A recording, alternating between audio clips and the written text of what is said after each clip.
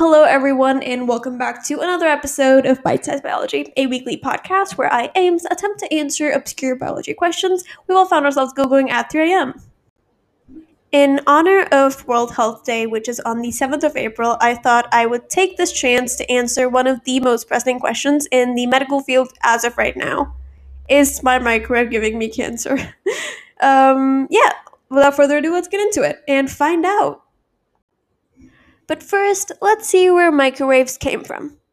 In 1946, Raytheon engineer Percy Spencer was working near a piece of equipment known as a magnetron, which is part of a radar system, when he noticed that the radar emission at microwave frequencies melted the snack bar he had stashed in his pocket.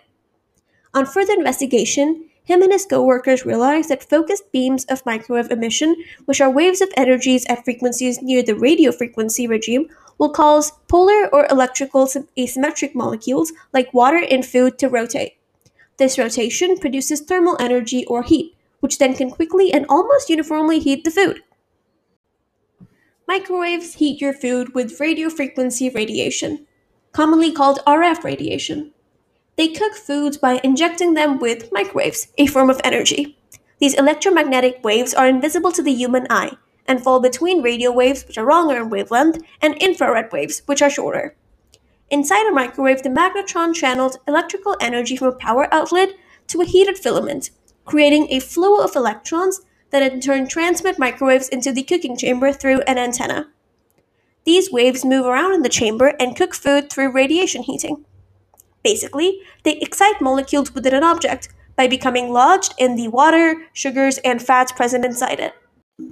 But these microwaves can only travel so far into an object before they lose their momentum.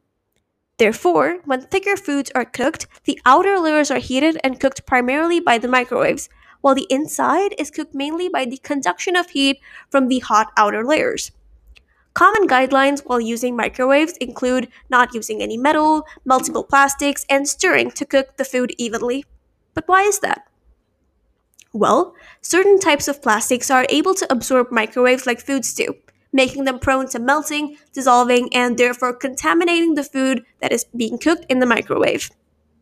Metal reflects microwaves and therefore interferes with the movement of the waves that occur inside the ovens. Stirring food helps to spread the heat, ensuring that the inside is cooked as well as the outside. Besides their most obvious household use, microwaves are also used to detect speeding cars and to send telephone and television communications.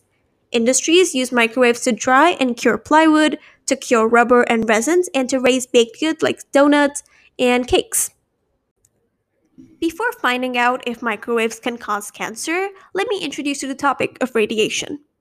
Radiation comes from our bodies in the form of heat. Sunlight is also a form of radiation. There are many different types of radiations that have different levels of energy. X-rays have lots of energy and can potentially break DNA. This is known as ionizing radiation, and with accumulated exposure over time, it can contribute to cancer risk. The forms of radiation that are typically linked to cancer are those with high enough energies or frequencies to ionize, or remove electrons from atoms or molecules, and thus are able to cause damage in our cells. High energy forms of radiation include X-rays, gamma rays, and some ultraviolet radiation. Microwaves, radio waves, and the light that we can see are all examples of non-ionizing radiation. The only non-ionizing radiation which can cause cancer is ultraviolet or UV light, which is why people are advised to protect themselves from excessive sun exposure when the UV levels are higher. Microwaves are not known to cause cancer. According to the American Cancer Society, the amount of radiation that is allowed to leak out of microwaves based on the federal laws in the US is far below the level that could potentially cause harm. The metal mesh visible through the windows on most microwave doors also have holes that are small enough that the microwaves cannot escape, but large enough that visible light can still pass through, which enables us to check on the progress of our food. But if they don't cause cancer to us, can they at least affect the food inside them?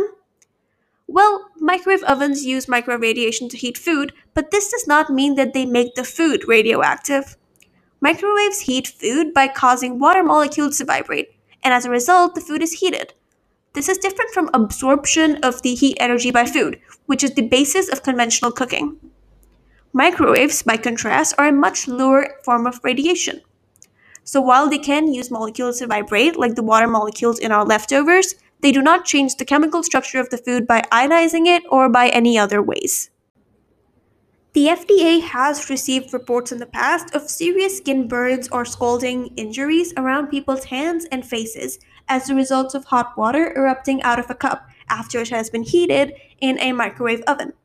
If superheating, which is heating past the boiling point, has occurred, a slight disturbance, such as picking up the cup or pouring something in it, may result in a violent eruption with the boiling water exploding out of the cup. Adding substances such as instant coffee or sugar before heating greatly reduces this risk. Most injuries, however, are not radiation related. That said, there have been some very rare instances of radiation injury due to unusual circumstances or improper servicing. For instance, there is concern that radiation leakage from microwave ovens could interfere with certain electronic cardiac pacemakers. Similar concerns were raised about pacemaker interference from electric shavers, auto ignition systems, and other electronic products. While the FDA does not specifically require microwave ovens to carry warnings for people with pacemakers, this problem has largely been resolved as today's pacemakers are designed to shield the people against such electric interference. However, patients with pacemakers are encouraged to consult their physicians if they have any concerns. Additionally, microwave radiation can heat body tissue the same way it heats food. Exposure to high levels of microwaves can cause painful burns. Two areas of the body, the eyes and the testes, are particularly vulnerable to RF heating because there is relatively less blood flow in them to carry away excess heat.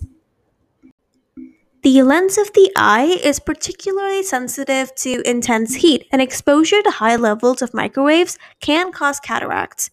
But these types of injuries, burns, and cataracts, can only be caused by exposure to large amounts of microwave radiation. In general, microwave oven radiation injuries are caused by exposure to large amounts of microwave radiation leaking through openings such as gaps in the microwave oven seals. The FDA, or the Food and Drug Administration, has regulated the manufacture of microwave ovens since 1971. Microwave oven manufacturers are required to certify their products and meet safety performance standards created and enforced by the FDA to protect public health. Common precautions we can all take, including closely following the precautions and recommendations provided in the microwave oven instruction manuals, and specifically regarding the heating times. We can also make sure that we do not exceed the recommended heating times when determining the best time settings to heat water to the desired temperature.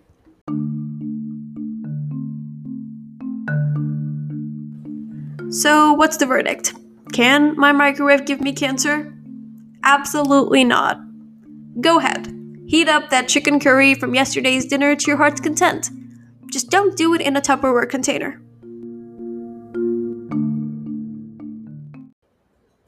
That's all I had for this episode. I really hope you didn't learn anything new and already knew this.